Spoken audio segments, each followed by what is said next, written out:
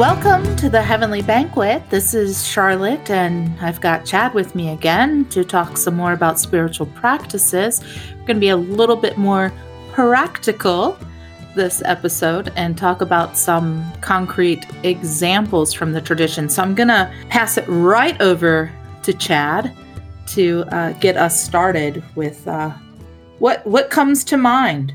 Well, the big one, I think, is corporate worship, right? That's probably the primary spiritual practice that Christians engage in, gathering together, hearing the word proclaimed, sharing in the sacrament. So, yeah, that's the main one. I think right up there is prayer. Well, sure. I mean, prayer is the heart of Christian worship, right, Calvin? Even Calvin would say that. It's not scripture, it's prayer. Like we were talking about in the last episode, it's the heart of spiritual practice, personal, I would think. I don't know what the Christian life looks like without prayer. I guess I'll put it that way.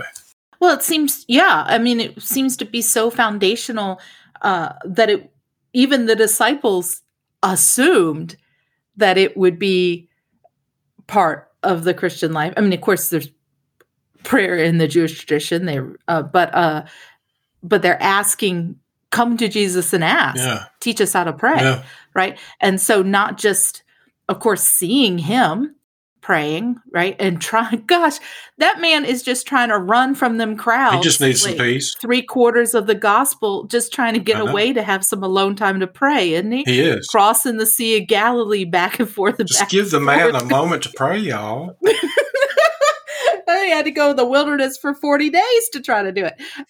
But this idea, teach us how to pray. We want to pray like you do, to be imitators of you and to have this, to seek this union that you have with God within your own self. But and the fact that he did pursue space and time alone for prayer. So I think when we think about prayer, the first thing that comes to mind, Lord's Prayer, of course, but more generally, what we would refer to as discursive prayer, where we are speaking, Right. And perhaps using all those words again. Yeah, using all those words. And perhaps in some folks' minds, that's all that prayer is me sending up my petitions or requests to God or thanksgivings. And certainly those are primary features of prayer, I think. Praising God, thanking God, making requests. But all that to say, all of that is us speaking. And you have to wonder, when Jesus is going out the whole night, in prayer, I mean, is he just babbling away the whole time?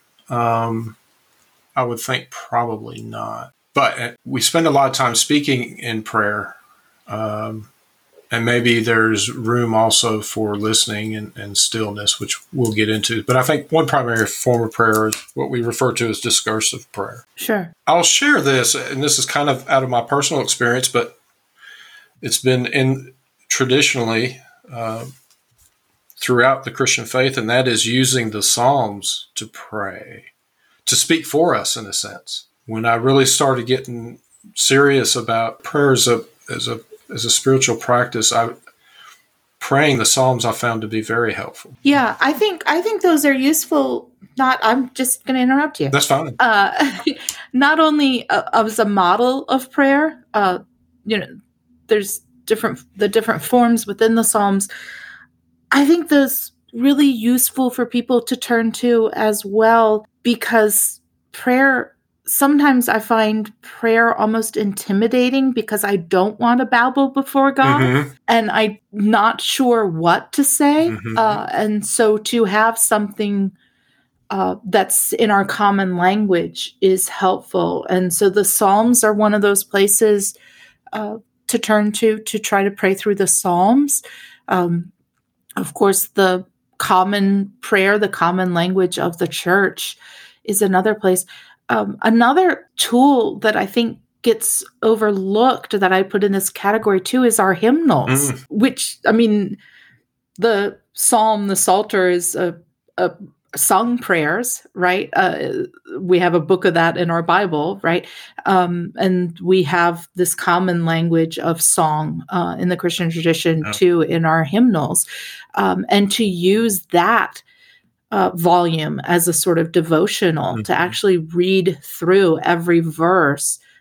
You miss some of the text when you're singing it, right? You're worried about other stuff, especially if you're singing less familiar songs, right? You're more worried about getting the notes of the rhythm right than what else is really going on theologically. But all of us who have a common book of song for our denomination, etc., has wide variety of historical examples of prayers within there. Within the hymns themselves, yeah. Yeah, yeah. And I think you not only get to explore the theology of those hymns and the theology of prayer, but just like with praying the Psalms or praying the common prayer, you begin to take on some of that language yourself, right? And so then if you are, approaching your own petitions, then you have language from which to draw when you want to speak directly to God in other ways. Yeah, and challenge. But you can also say nothing at all, right? That too, yeah. Tell us some more about that. So yeah, there's a long tradition, and I refer to as a contemplative tradition in the Christian faith, which is simply being attentive to God, right? Sitting in silence, being attentive to God, which sounds, I don't know, maybe it sounds easy. It is very difficult. So I'll just give an example. And I believe he's from around the 1300s, Francisco de Osuna. He suggests that you sit, I think he says 2 hours, being silent and still, and being attentive to God, to God's ubiquitous presence. And of course, when a person tries this, the first 5 minutes, you realize being attentive to God's presence is not easy at all. You start thinking about the laundry or what you have to do when you finish. But that is a form of prayer that has a long tradition in the Christian faith. You mentioned the desert fathers and mothers in the last episode, I believe. There's a quote. Well, I'm not going to remember the quote, but there's a saying by one of the desert fathers, and people would come to these hermits and monks or whatever, and would ask for a word of wisdom, and they would say a few lines. And we have a lot of these sayings recorded, and one of them is, the person came and said, "Give me a word of wisdom." He says, "Go in your cell, and it will teach you everything." Well, what's in your cell? Nothing, in their cell. It's just them sitting in silence. But somehow, and I think this goes back to, you can think of Elijah, right? The storm comes and breaks the rocks and the wind and all these incredible phenomena happen, but God's not in any of that phenomena. God's in that silent, still small voice, as it's often translated. There's something about sitting in silence that does a lot of work that it's hard to explain. Well, I think the fact that it's so hard to explain is even wrapped up in that idea of silence being a still small voice, right? Of silence itself being so profound that it has its own deafening sound, right? So there is something counterintuitive there, but that in that silence that we encounter, we have to encounter ourselves in it, which is usually where people stop and say, "Oh no, and I don't much care for this." It really should come with the warning. I mean, those intrusive, yeah.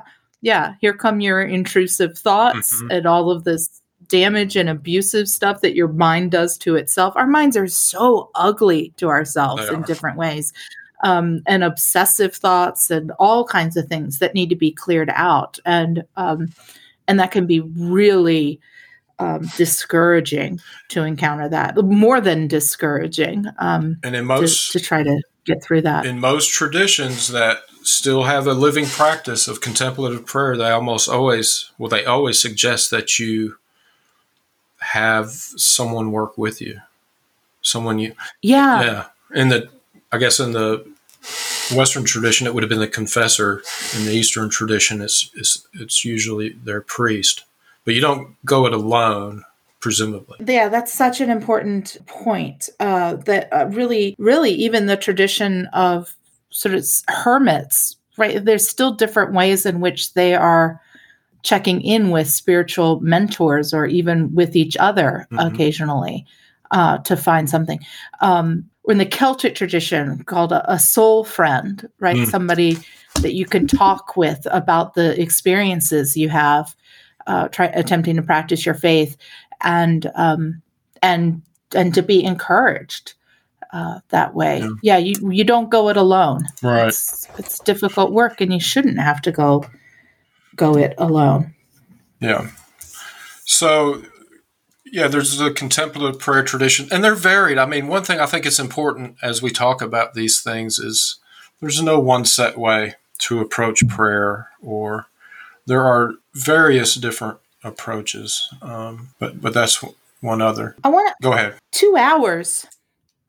2 hours is a luxury. Oh yeah, I'm glad you isn't it? brought that up. Yeah. How are we carving out some space for these things? Yeah. For ourselves. I mean, keep in mind, Francisco de Osuna says that, and he's a monk in, I guess, the 13th century. He might have 2 hours. Most of us aren't going to have that. I think when most people talk about a practice of contemplative prayer, certainly in my own practice, I started out just doing 15 minutes. Most people can square away 15 minutes. But 15 minutes is a challenge.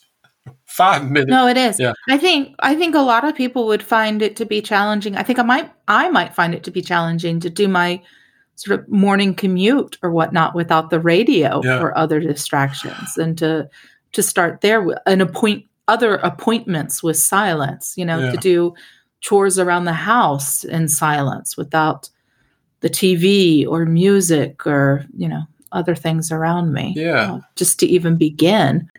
And like you were saying, like you mentioned in the last podcast, the idea is that 10 minutes or 15 minutes, trying to carry that awareness, that attentiveness to God throughout your day, which, you're not going to do it perfectly, but to nurture that kind of.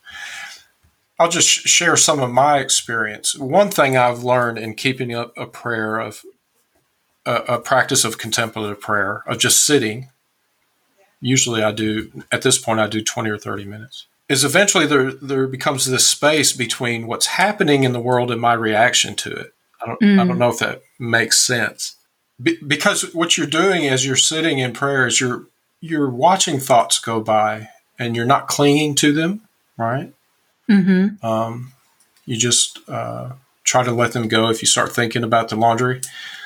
And I'll share a trick that I use. If I'm sitting there trying to be aware of God and I start thinking about the laundry, I will simply say to myself, I'm thinking about the laundry. And the moment I name it, I can let it go. That's interesting, yeah. But when you nurture a practice of letting thoughts go, you begin to realize I am not my thoughts. Thoughts come and go all the time. I don't have to cling to them. And I think that's part of what creates a space between what's happening in the world and my reaction to it. I don't know if that makes sense. Yeah, that's really helpful, I think. Yeah. So there are some real practical benefits, to a spiritual practice like sitting in stillness and silence for 15 minutes. But anyways, another spiritual practice, of course, as we've talked about, is reading scripture. Did I say that right? Yeah, spiritual practice is in my mind, I thought I said another scripture practice is reading scripture. Is that what I said? No, you said it right. I was wondering how you could possibly say it wrong. Okay. Am I pronouncing that right? Scripture? Scripture? Yeah. It is a weird consonant cluster, isn't it? Okay, yeah, you nailed it, buddy. Oh, good. Reading scripture. Okay. So what's the difference between studying scripture and reading scripture as a spiritual practice? again, I'll talk about my own experience. It's all I really know. If I'm studying scripture, I'm reading it and trying to pull ideas from it, maybe a moral from it. Maybe I would look at a commentary. Maybe I would. I'm trying to learn something from it. When we approach scripture as a spiritual practice, the idea is to let the scriptures speak to us. And again, doing it with that being attentive of God's presence as I do it. All right. So there is a practice that has been developed to help us do this. It's called Lectio Divina, right? Which is Latin for, I believe, divine reading. And it's a way to prayerfully not just read scripture, but to help reading scripture lead us into prayer and ultimately contemplative prayer. So it has 4 steps. The first step is reading, right? So you take a passage and you don't want to read a whole chapter. You want to read really a fairly short, maybe a couple verses or so, and just slowly just try to read the words and grasp what they mean and just kind of sit with them, if that makes sense, as you're reading, and just let thoughts come to you as you're reading. And so after you read, sit and reflect is the second step, or just reflect on the reading and things that come to mind. And then the third step is to pray on whatever you reflected on. And then the fourth step is to sit in silence and let God essentially speak to you. So it leads to contemplative prayer. Another spiritual practice, and this goes back to the 3 pillars of Lent, is fasting. Fasting is not something we see Protestants do much at all, I don't think. In my experience, and we keep ragging on Protestants, and I'm sorry about that. But we need... Well, that's who we are, and we're ragging on our own. We can punch down on her. Yeah. Again, as with so many spiritual practices, I think the idea with fasting, well, Jesus says as much, that fasting and prayer go together. Traditionally, Christians fasted, especially during Lent. They fasted on Wednesday and Friday. But what's the point? I mean, and I always approach these practices from a very practical point of view. And one thing I've noticed is fasting does help me have a clear mind. I mean, just in general, and this is myself, if I have to write something, I'm always better in the morning than I am in the afternoon. Once I eat food, I'm just worthless. My mind just goes... If you tell me, I'm going to eat a nice big meal and go pray. No, you're not. You're going to eat a nice big meal and go take a nap. That's what you're going to do. Yeah. Food really, I think, bogs us down. So I do think fasting I think the idea is not just aimed at prayer, but I think it helps clarity in prayer. I don't know. That's my experience anyway. Is there anywhere in the tradition that you know of that equates or contemplates the idea of fasting with solidarity with the poor? Mm-hmm. I think so. But nothing specific comes to mind. I thank you for just randomly agreeing with my I think so. thoughts and questions. I'm just nothing's coming to mind exactly. It's also come to my mind, like even the idea that we choose not to eat, which is different, right? We choose to abstain from things that other people are literally hungry for, to the point of despair and anguish. Right. Interesting, perhaps in some ways problematic, but it is long-standing in the Christian tradition. So I don't think I don't think there's a virtue in being hungry purposely. There's nothing virtuous in it, but I do think the experience of hunger, I mean, you just can't help but think of how uncomfortable it is, right? Right. And it's a short step to maybe being a little more empathetic to those who need food, maybe. I don't know. Right. The link between fasting and prayer is not just in the Christian tradition, but virtually any religious tradition makes that connection. So I think, humanity has just kind of discovered something there. I think it might be important to note, though, that there are some traditions that I think may use fasting more of that kind of mortification of the flesh purpose, and And there's some dualism to some of those traditions that we don't want to bring into Christianity. Our bodies are good. God made us. This creation is good. The way we were created was good. We're sustained by good things that God has provided. Good point. And so we have to, I think, also separate, although the activities may be the same throughout a wide range of religious traditions. I think the Christian take on them or usefulness of the tradition is a little different, or has its own identity there, right? So another subset of spiritual practices is going to be our acts of service, acts of love, and I think particularly those things that we were either specifically asked by Jesus to do or that we saw Jesus do it with his life. So visit and care for the sick, visit the imprisoned, feed the hungry, care for the poor, widows, orphans, all of these kinds of things are ways in which we can, again, this idea of union with God through imitation of the divine life in some way, of entering the Gospels, right, through pursuing the life of the Gospels would be sort of my perspective on some of those things. Do you have other thoughts on that?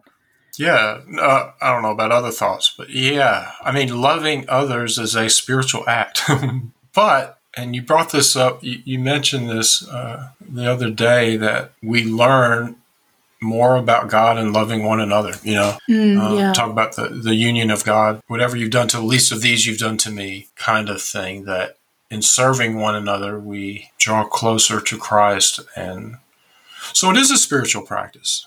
And maybe that's a new thought for some folks. Yeah, and I think it doesn't only have to be on this individual level either, right? It can be like we were talking about love and justice and this idea of systemic or institutionalized love, right? But in some ways, that your activism in the world, the way that you're seeking justice, these are spiritual practices.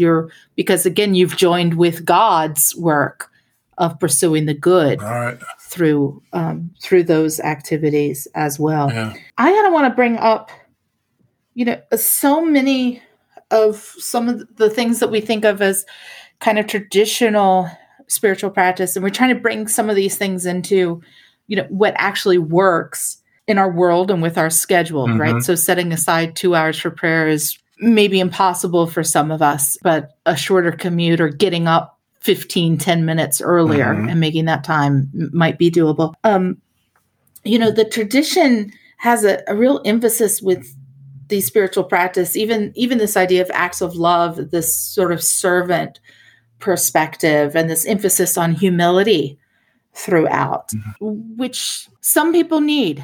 But it's also a very male oriented, I think. The humility? Approach. I think y'all need it because y'all got the audacity. Okay. So you need the humility.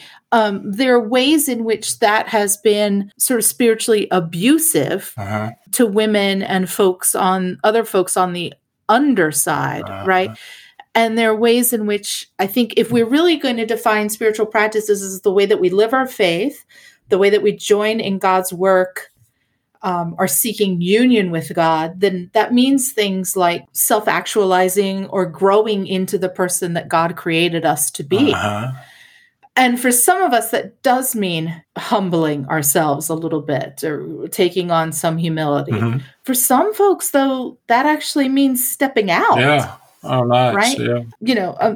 So these groups, the oppression that minorities have faced, that women have faced, that the poor have faced, etc., have been told over and over again for centuries, and the whole culture around us even now is asking us to diminish ourselves, right, in different ways, even literally physically, but to say, just shh, quiet, and that assertiveness can actually be a spiritual practice or something that other people need to make a habit of, right? Yeah. Of becoming kind of emboldened in Christ to assert themselves and their identity as a beloved child of God, right? And this reminder then, union with God, this thing that's being pursued through spiritual practices also means that God is with you. Right. And that you can be empowered to use your voice to take up space and to fight for love and justice and causes like this, that you can't do all those things through joined in partner with humility, but you got to be loud sometimes about it. And that is a difficult thing for some people, and a habit that needs to be built as well as any of these more silent contemplative practices, etc. What about I didn't the creation? What spiritual practices for this creation? Well, I think creation care is another place in which we're doing at least two things of imitating God, right? Mm-hmm. So we're specifically asked to care for creation, but also, to join in God's work there as stewards of creation. So we worship the God who made this place. Oh. Why in the world would we not be taking care of it? That's insane. But we don't. And the ways that we think of the imprint of God's handiwork is all over creation. This is our general revelation. God made this stuff some way, and you learn something about the artist or the architect of something by that person's work, right? And the ways that we're diminishing that through this ecological catastrophes is just shameful. And I think if we think about that as a way of diminishing the imprint or the ability even of people being able to see God's craft all around us. I was looking at one of the TVs in the restaurant was showing, I don't know what program it was, but the little river otter, right, on its back with a rock, whenever he's just having a good old time, right? And I looked at it. They're so cute. They are so cute. Right. There is no reason for them to be that cute. No. There's absolutely no reason for it. Right. Right? I mean, and they're not even a domesticated animal. I mean, dogs and cats, like maybe, we end up self-selecting cute ones, right? And we brought in and they got bred cuter, whatever, right? They went from wolves to tiny chihuahuas or whatever. But river otters or otters, whatever, sea otters, all otters, there's no reason for them to have these cute little faces. None of their natural predators are like, I was so going to eat you. But you look cute. But look at you. But God somehow took the moment of, I just, there's something enjoyable for me to contemplate there anyway. Like, does our God, our creator, have a sense of humor? Or is it, just a fondness? Or, is that more of the fondness that we share as mammals, sort of toward one another? Yeah. But it's not a necessary attribute. It's like an embellishment. Yeah. On these otters. It's not about function. I think it's just something we see. I think it's wonderful. It is wonderful. It speaks to us, I think. Solitude. Did you want to say anything about that?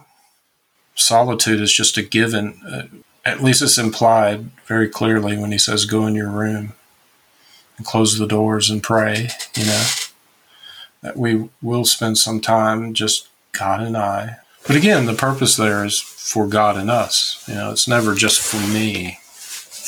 I don't know. What are you thinking? You look like you're going to say something. I think I agree. I think that's another one of those things that's almost a luxury right now, because we're so connected to people with these, devices that we hang or, hold on to, have in our pockets, right? And that I can be alone in my room and also having a conversation with 6 different people, right? Through texts and Facebook messages and Twitter and all of these things coming in, which I think that idea of, will seem radical, but, of a tech Sabbath as well as one of those ways to achieve something like this, of saying, from Friday night until sundown Saturday, or, whatever day is going to work with, how your week is set up there. But, the devices go away, and that you're sharing that news with other people, that's why you're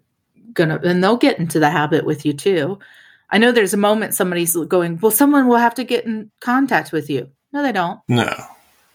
Y'all remember the time that people... You don't. Y'all remember the time, some of y'all won't, remember the time when people called and you didn't answer, they just had to wait. Yeah, you talk to them tomorrow, right? I mean, the next day, and that's okay. And an emergency, they will get you. They will figure out how to get you, right? So if there is something, but that's talking about calling the local authorities to come and knock on your door or something. But there's people, they don't need to be, you're actually not only training yourself to give yourself some space and some solitude for either this contemplation or to other ways to be alone with yourself and with God. But you're starting to form that habit with other people too, of what are healthy boundaries. I'm not just talking about your friends or family and other people in your life, but, the way that our work and coworkers and all have bled into all of our lives outside of our actual office hours and work hours now too. I'm not available. This is my time. This is my time with God. Leave a message. I'll talk to you tomorrow or the next day, right. Yeah, the spiritual. And if you don't want to leave a message, you're not going to hear from me. So, and that's maybe back to some of this assertiveness too, of saying, I'm worth time alone. I'm worth time with God. I'm worth making space for these practices and to be with the one, or to strive to be with the one who created me for this love, for this life of love together. Yep.